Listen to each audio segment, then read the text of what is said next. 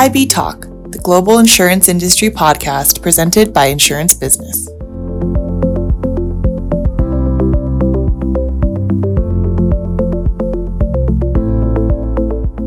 Hello everyone, and welcome to the latest IB Talk, the insurance industry's global podcast, and our first edition of 2022. It's been a while since I've had the pleasure of talking to you all. IB Talk has been handled brilliantly by Mia Wallace and Bethan Moorcraft over the last couple of months as we've featured a number of sector focuses in our UK and US regions. But now I'm back, and if I want to compete with their amazing efforts, I'm going to need a fantastic guest to kick off the new year in style. So luckily, I have one. It's often said that women don't get the same opportunities as men in the insurance industry, and that makes it all the more impressive when a woman truly does break through at the top. Not only has my guest done that, but she has chalked up an amazing career at a host of top insurers, and now is the leading light as Group Chief Underwriting Officer at Zurich. And she's here to chat about all things underwriting today. That woman is Hayley Robinson. Hayley, welcome to IB Talk. Thank you very much, and I'm absolutely delighted to be here. So Hayley, your CV reads a little bit like a who's who of the insurance industry, time spent at RSA, Aviva, and now Zurich. But tell us how you got into the industry. How did you get your start? Because I believe that was originally in underwriting as well. Yes, and I started in insurance, like many people, by accident. I went to university and I studied French and Spanish. And when I graduated, I realized I didn't want to teach and I didn't want to go into interpreting and translating. So I decided I needed to find a job in the city to earn some money till I decided what I wanted to do. And I applied for banking and insurance, and I was fortunate to get a graduate traineeship at what was Sun Alliance then. I'm wondering how many people did university courses and then decided that wasn't what they wanted to do with their career. So what made you then go down the banking and insurance route? What made you choose that as your city start? I think I decided that I didn't really know where I wanted to go. So I thought if I went to the city, and I'd been on a taster day in the city of London and found Lloyd's fascinating and went round a few of the merchant banks as they were then. And I thought, actually, if I go into the city, I'll earn some money and then I'll decide what I want to do. So that was my thought process. A very smart process indeed. And what challenges would you say that you faced as you tried to get started in your career? I think for me, when I came into insurance, I was shy and I lacked confidence. So I think most of the challenges in my early career were based on my own lack of confidence. And I would wait to be asked in a room rather than, speaking up. And sometimes, if you wait to be asked, sometimes people don't ask you. And I think in those days as well, there were few female role models at the top of insurance companies. So I couldn't really, in the early days, see my path up. I just thought the best way for me to get on is to build my knowledge and skills and just broaden my experience and see what happened. Well, that vision that you described, if you want, of kind of waiting to be asked a question is a trap that perhaps a lot of people fall into, and maybe women in particular. How have you been able to overcome that? I probably didn't for a very long time. And then some jobs you're just lucky, aren't you, that you find the right boss who sees something in you that you might not see in yourself, and someone that pushes you forward and recognises that you're hesitating, and therefore in a meeting will say, Hayley, have you got anything to say? And I'm very conscious myself of that now. I try and look for the quiet people in the room and try and draw them in to make sure that everyone gets that opportunity.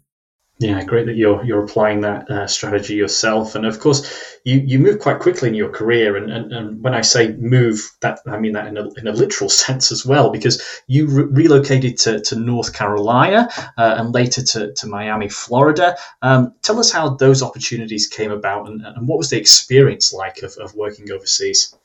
Yeah, and if you look at my CV, I moved quite a few times in my early career. Every couple of years, I moved roles, and that was really me trying to find what I enjoyed. I always say to people, I've got a low boredom threshold, and so I just wanted to make sure I was, keeping myself busy and learning. And the North Carolina opportunity came by really by accident. I had a brilliant role in Sun Alliance as the regional manager for the southeast of England, and literally 9 months into that job, Sun Alliance merged with Royal, and I applied for my job, and I didn't get it. There was someone more experienced than me who got that role, so I was looking around for an opportunity, and I was talking to one of my previous bosses, and I said, "Have you got any jobs going?" And he said, "Well, I'm off to Latin America to work in the Latin America and Caribbean division." And I immediately said, "Well, I've got a Spanish degree, if that helps." And so I went through the interview process. And the job was originally based in the UK, and then it moved to North Carolina. So whilst I lived in the States, I was actually commuting almost into Latin America and traveling around dealing with the Latin American regional business. And then later... Sorry, I was going to say, how different was that? It was very different. Not moved overseas before in my professional career. So all the things you take for granted when you live in your home country suddenly are very different when you move overseas. You know, the healthcare system is different. They drive on the opposite side of the road, and everything is different. So you're learning a new job, and then you're learning a new country. And I was equally, traveling through Latin America and learning those different geographies. So fascinating experience. I would highly recommend to anyone if you get the opportunity to move in your career, because you just, grow and develop, and it gives you different perspectives that you don't always get in your home base. And is the insurance market very different out there to what you'd experienced at home as well? There's the fundamentals are the same, but I think the way everybody does business is different in each culture. And I used to spend my life saying to people back in the UK, Latin America isn't one country. We had 7 different operations, and Mexico is very different to Argentina, which is different to Chile. So I think people have to remember that the culture of a country and how it does business is the thing that's different, even if you're still looking at property insurance or motor insurance, for example. Yeah, we should know there are enough divisions just between the north and the south of England to understand the differences that exist in Latin America. But tell us about your Miami experience as well. What was that like? Yeah, so Miami was, after North Carolina, I went back to the UK, and I did 7 years back in the UK, and in that period of time, they'd moved the Latin American office from North Carolina to Miami, and I got an opportunity to go back, and so it was great because the Latin American piece was familiar. The United States was familiar. Miami was a different experience. And my children were then at the age of 7. So we had a family in tow. So it was a super opportunity and great professionally speaking as well. Yeah, I can imagine. And I'm going to skip forward quite a way now, Hayley, because you go on to spend around 20 years with RSA, then make a switch to Aviva, then return to RSA just under 2 years later. Just talk us through that part of your career and your decision making at the time. Yeah, so yes, you're right. I was about 20 years into RSA, and I was based in Miami at the time, and I got a phone call from a headhunter, and I wasn't particularly looking to move organisations, but I took the phone call and thought, actually, this is a great opportunity. It was an opportunity to move back to the UK and to move out of commercial insurance into personal lines insurance. And I'd never really done personal lines underwriting except when I really started my career in the first sort of year of my career. And I thought it would be a nice way of returning to the UK and going somewhere different and learning something different. So that was my decision-making process at the time. So I moved to Aviva, thoroughly enjoyed it, very different experience in personal lines versus commercial lines. And I would have stayed at Aviva. I was thoroughly enjoying it, but RSA phoned me up and said my dream job had just come up, which was the Chief Underwriting Officer for emerging markets, which was working with Latin America again, but working with Asia and Central and Eastern Europe. And a bit like I've alluded to, in some ways I've got itchy feet in terms of overseas experiences. So I went back to RSA to take up that opportunity. Well, I think that sort of those itchy feet can apply to you now as well, because of course you've been with Zurich, I know, for just over 3 years and moved into the group CUO role about 6 months ago, and that's obviously involved you relocating to Zurich as well. So how did it feel to get that opportunity? I mean, it was an opportunity I wasn't expecting. There was a new CUO in role, and then her boss moved on and she was promoted. So it came up sooner than I was anticipating. So it's a fantastic opportunity. I feel deeply honoured to have been asked to be the group CUO. And it's, if you like, when you join insurance, you don't always know where you're going to end up. I never saw myself as a group CUO. I'd worked in claims, I'd done projects. So to have the opportunity feels like the pinnacle, actually, of my career. I'm deeply thrilled. And of course, as you alluded to earlier when you started your career, you said there weren't many women in sort of high-profile roles. And today, obviously, that's changed a little bit, but perhaps not as much as we would like. And I'm sure that there is many people who would look at you as an inspiration, particularly being a woman in such a prominent role. So tell me, when you look back on your career, have you ever encountered any issues that you feel are sort of related to your gender? And what advice would you give to women who are looking to follow in your footsteps and break through that glass ceiling? Do you know, I've not knowingly come across any discrimination in my career. I might have done, not known about it, but I haven't experienced it directly to my face. One of the reasons I joined insurance was because when I went through the banking interview processes, they were quite hostile in their questioning of me as a woman. So that was one of the things that drew me into insurance. Was it felt different. It felt like the sort of place I might fit in. But that doesn't mean to say just because I didn't experience any discrimination that others haven't and don't suffer that. So for me, I think it's really important that, everyone can come to work to be themselves and that they don't have to change who they are to fit in. I think if I look back at the early part of my career, I probably was changing my personality and who I was to make sure I fitted in. And I think whilst there's been some progress, as you say, I think there is still a way to go. My advice to people would be genuinely to be yourself.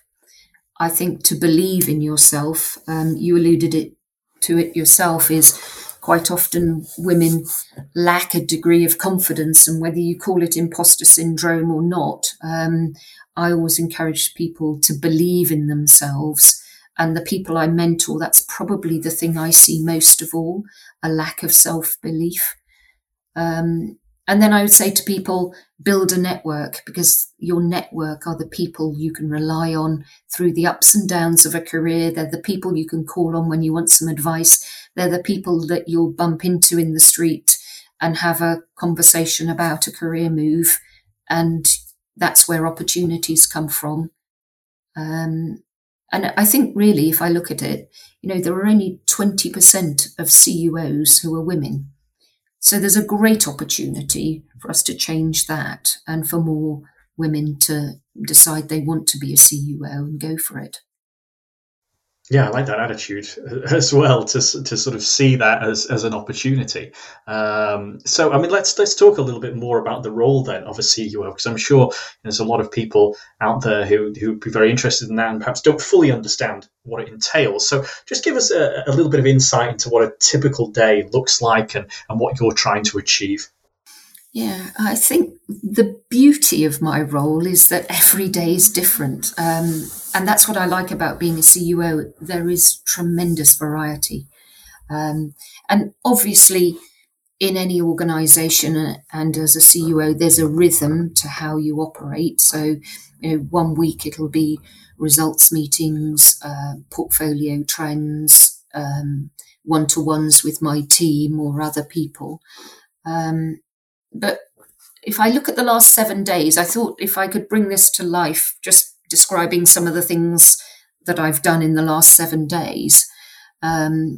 So I've had regular one-to-ones with team members. We have had some portfolio results meetings at a global level and then with our regions. And then the other thing I particularly enjoy is when you get a referral for a large new piece of business. There aren't so many because obviously we keep a lot of the authority in country, but when there's a big deal or a different deal, it quite often comes across my desk. So in the last week, we've looked at a new credit-related deal. We've also looked at an accident and health opportunity. So those are also quite different and make the day enjoyable. And then I've had some strategic relationship meetings with brokers. And then I now sit on the Net Zero Insurance Alliance steering group. So we've had a meeting there. And then other things that I've also been involved in is talent development meetings. We're heavily focused on making sure that we have the right talent in the organisation. So those are just some of the things that my last 7 days have involved. Yeah, it sounds like you're wearing a lot of hats, to be honest. With that in mind, I mean, is there any particular facet of the role that you particularly enjoy? I think there are 2 areas I particularly enjoy, and that's the people development piece, and making sure we've got the right talent in the right locations with the right skill set. And for me is looking at the portfolios and looking at how they're performing and where we're doing well, how can we keep doing well, where we've got challenges, how do we solve those challenges. So it's those 2 aspects that make it really worthwhile. And of course, when you're tasked with driving the underwriting strategy for a global giant, let's be honest, that's what Zurich is. I mean, it seems like a massive remit. So how do you go about sort of setting and establishing your objectives? Yeah, you're right. It is a large remit, but we have a really excellent and experienced team at the centre. And I'm fortunate being new into role. There are people around me who've been in their roles for longer, and that really does help.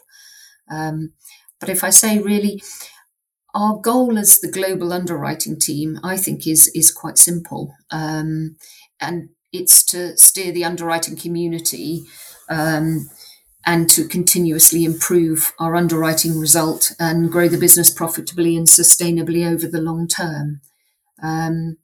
And we do that by focusing on our underwriting capabilities and talent.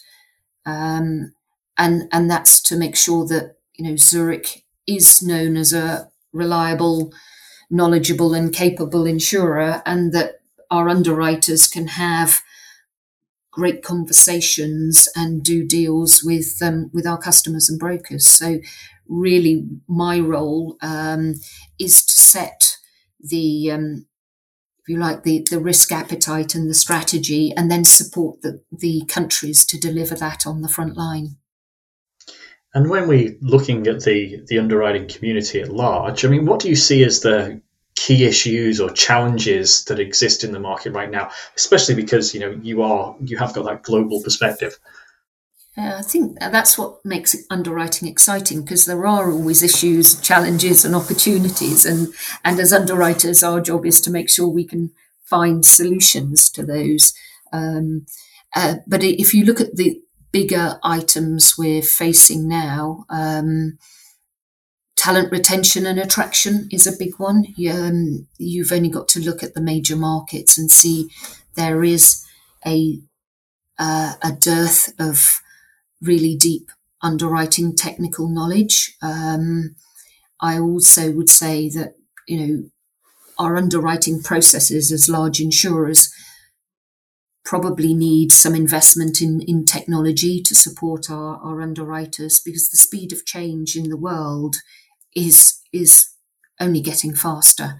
And the amount of data that we have and the amount of information our customers provide us is so huge that that we do need to make sure that we have the tools so that the underwriters can find the right data at the right time to make their decisions. And then I think what's exciting is the move to net zero by 2050 and the changing nature of the world, and that will give us great opportunities and some challenges. The investment, I think, in new technologies that we will see over the next 20 to 30 years makes it a great, exciting place to be. Just zooming in on that talent retention aspect, because I mean that's something that I hear not just among the underwriting community, but I think the insurance sector at large. Looking at that aspect, because I mean you said yourself at the top that I mean you sort of fell into insurance, if you want. You were just sort of looking for a job in the city, and banking insurance came to mind. So how do we make insurance more attractive to people, and how do we bring in people with that expertise to fill those underwriting roles? Yeah, I do think it's a real challenge, actually, because I think when people find insurance, they often stay because of the variety of roles and opportunities. But I do think we, as an industry, need to do a better job at going into schools and letting them know what insurance is about.